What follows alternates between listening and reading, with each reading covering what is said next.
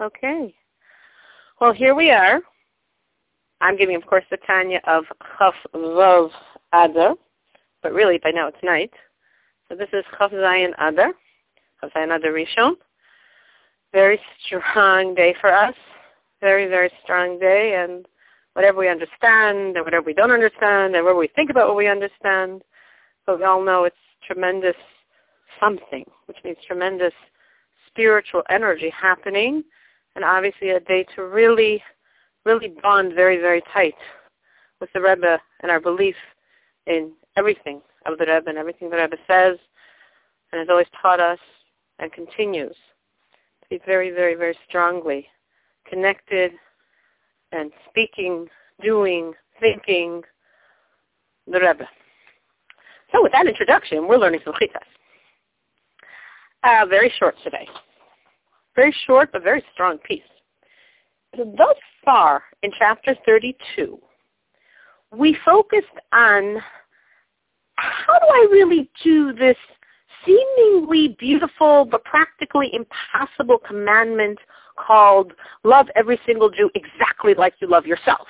I mean, like, that's impossible because obviously I don't know anyone like I love myself. Halavai, I love my husband like I love myself. I'm supposed to love every single Jew like I love myself? Well, yeah, actually that's the commandment. A biblical commandment. Love every single Jew like you love yourself. Okay, that's a commandment, but tachlis, what am I supposed to do? You're supposed to do it. And we said, but how? And we answered, because in essence, if you can get past all the surface, every Jew is you. What's your reality is your soul. And what's the reality of every other Jew is their soul. And on the level of soul, we are truly one. It's all one. So if I love myself, my essence self is the same essence self in every other Jew. The one very difficult prerequisite is being able to look past everything and when I look at someone, see soul. But if I can look at you, whoever you are, and really see and appreciate soul, I can love you as I love myself. And that's exactly what Hashem wants from us. That's exactly what God's asking. So we spent a few days on that idea. And now we're coming to a question. What's the question that we deal with today? But it says something in the Gemara that seems to contradict this. It says in the Talmud that if you see your friend sinning, it is a command to hate him, and even to go tell his teacher to hate him. Tell his teacher so his teacher will hate him. So how does that jive? I'm supposed to love everyone, look past everything, sing the soul, but if you're sinning, I'm supposed to hate you. So the Rebbe takes 50% of chapter 32, Lamed Beis, Lev, the heart of Tanya, an entire chapter focused on loving Jews to teach you who you're supposed to hate, which sounds horrific, especially like, let's at least wait for the next chapter. But the Rebbe's point is, until the time of the Tanya, people looked at this piece of Talmud, misconstrued it, misunderstood it, and felt, oh, if I see anybody who sins, I'm supposed to hate him, meaning I'm supposed to love every Jew except the ones that sin, and then those Jews I'm supposed to hate. So the Rebbe wants you to understand, what does this piece of Gemara really mean? Because I don't want you to hate Jews, I want you to love Jews. The Gemara is emes, it's true. But you're misunderstanding the truth of the Gemara. Let's understand what the Gemara means by saying, hate a Jew who sins. And how does that jive with the mitzvah, biblical command, to love every Jew like I love myself? And literally, this is a mitzvah. It's actually a debate in the Gemara, if you would look it up. Is it you're allowed to hate, or you have to hate? It's a mitzvah. You have to hate a Jew who sins.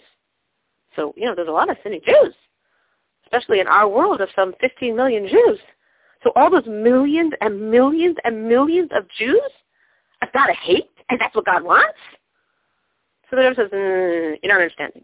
Because you're not clearly looking at the words of the Talmud. When we look at something precisely, it looks a little different than when we sort of vaguely say, oh, I'm supposed to hate every Jew that sins. And therefore it's worth spending 50% of a chapter on love to explain to you who to hate, to so minimize that category.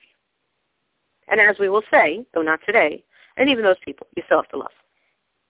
So if we look at the words of the Talmud, the Gemara says, someone who sees his friend sinning, it doesn't say someone who sees a Jew sinning, or someone who sees a person sinning. The only one you're supposed to hate is a friend. If they're not your friend, forget it. You're not supposed to hate them. So what do you mean by a friend? So the Rebbe says a friend means someone on your level of Torah and mitzvahs. Meaning, it doesn't have to be a perfect mirror image, how many times a day you give charity and how many times a day they. But it has to be someone roughly of your equivalent stature. So if you have a Jew who is far lower than you spiritually, like most of those 15 million people we were talking about before, well, the whole command doesn't apply to them. They're not your friend in Torah mitzvahs. You might be really friendly with them. You might like them a lot. You might have a lot to do with them. But Hainu Chaver b'Torah uva mitzvahs. They're not on your level of Torah and mitzvahs. So if they're not on your level of Torah and mitzvahs, the idea does not apply. Why not? Because if someone's much weaker than you, so they're sinning, it's nothing to do, They're ignorant, they need an education, they don't have the right tools, you can't judge them. That's not what we're talking about. So anyone lower than you, spiritually, again, you don't have to take out your microscope. You don't have to take out your magnifying glass. But in the broad strokes of life, as we understand people, any Jew who is lower than you in Torah and mitzvahs and is sinning, this mitzvah does not apply to. So what are you supposed to do with all those Jews? Love them. And, of course, as we will soon say, l'kayim them. Bring them close to God, bring them close to Torah, bring them close to mitzvahs, and shower them with lots and lots and lots of laws. And hate them? Not at all. Why not? Because the mitzvah doesn't apply to them. It only applies to your friend in Torah and mitzvahs. That's prerequisite 1. Prerequisite 2, the Rebbe says, you are only allowed and obligated to fulfill this command to hate after you've given them musar. That's actually how we know it's somebody on your level of Torah mitzvahs. Because another biblical command, to give musar, it says, Hocheas hochiach es amisecha. You shall surely rebuke your friend. Amisecha means im she'itcha, the one who is with you. Meaning you shall surely rebuke someone who is on your level of Torah mitzvahs. Why only someone on my level? And if I see a pretty ignorant person desecrating the Shabbos, I'm not supposed to rebuke them? No, you're not. Why not?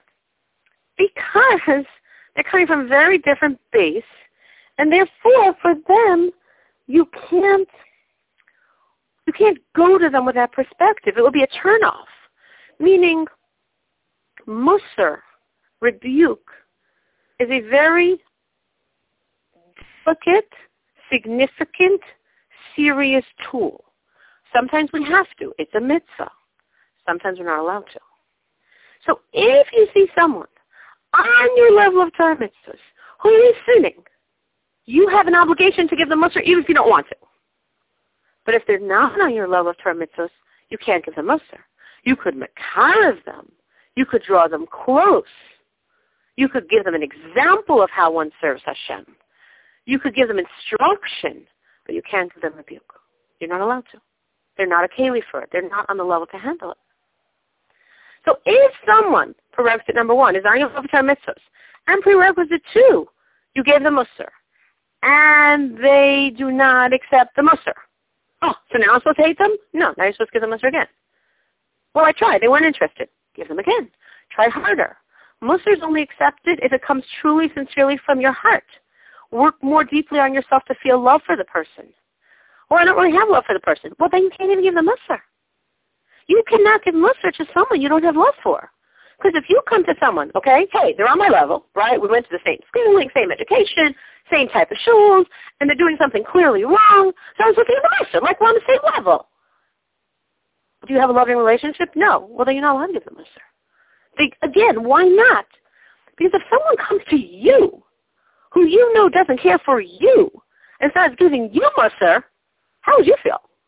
If you're such an angel that you would accept it, you probably wouldn't be doing anything wrong in the first place. So human nature, if we don't know that the other person cares about us, we're not going to accept their musar. We're going to be like, You're not doing it because you care about me. You're doing it because you want to tell me off.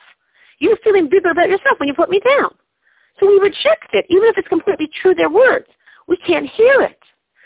So, so we say, 1, you're loyal to our mitzvahs. 2, you have to give them mussar. But between 1 and 2, there's another step. You have to have love for them.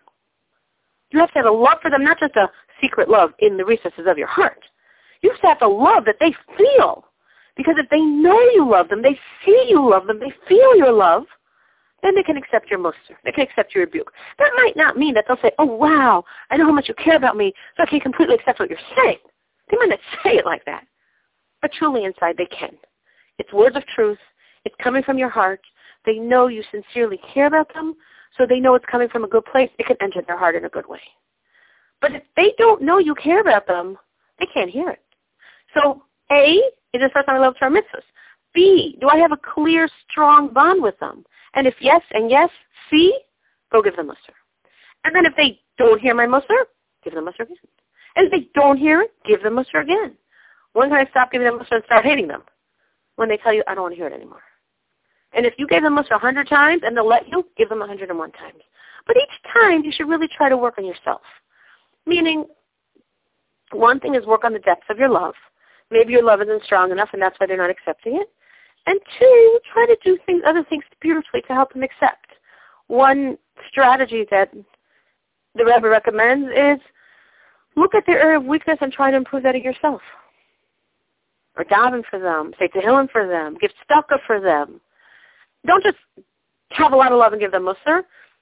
Use these other very powerful tools in our arsenal to enable them to accept the mussar and change.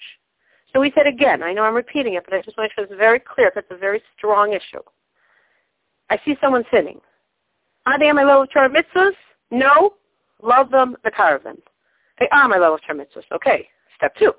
Do I have a loving relationship with them? No. Okay. Well then, I can't do anything, so I have that loving relationship. Just create that love for them. I do have a loving relationship with them. 3, give them mussar. And hopefully they'll accept your mussar and do tshuva. And then just love them and respect them for doing tshuva. But they don't. Give them mussar again. Give them mussar again. Keep giving it. Try to give from a deeper place. Try to give with more truth. Try to give with more love. Try to do more things spiritually like daven and say tehillim and get tzedakah and add mitzvahs in their area. And try until they would ever, and keep trying. And as long as you keep trying, you're not supposed to hate them. You're supposed to keep trying to give them mussar. It would actually come to the point where they say, stop! I don't want you ever talk to me about this again. Uh-oh, now we're in trouble. Maybe now I'm supposed to hate them. This will be continued. We're stopping here because this is the end of today. But not to leave anyone hanging overnight. Even if we come to a person who is on your level of Torah mitzvahs, who you do have love for, who you do give mussar to again and again, very, very sincerely, and who still somehow there's so much evil hardened over their heart that they will not accept your words, so they're words of truth and words of love. And you do have a Torah obligation to hate them, as the Rebbe is going to tell us tomorrow. You didn't lose your Torah obligation to love them. So such a person, you have to love them completely, entirely like you love yourself, because their soul is like yours. And you have to hate the evil that is so entrapping their soul that they can't accept your sincere, loving, true words of mussar. That is the time of today. Any questions? Please unmute yourself, *6. Okay. Well, we should use the energy of today. Push a little harder. Let's make Mashiach happen.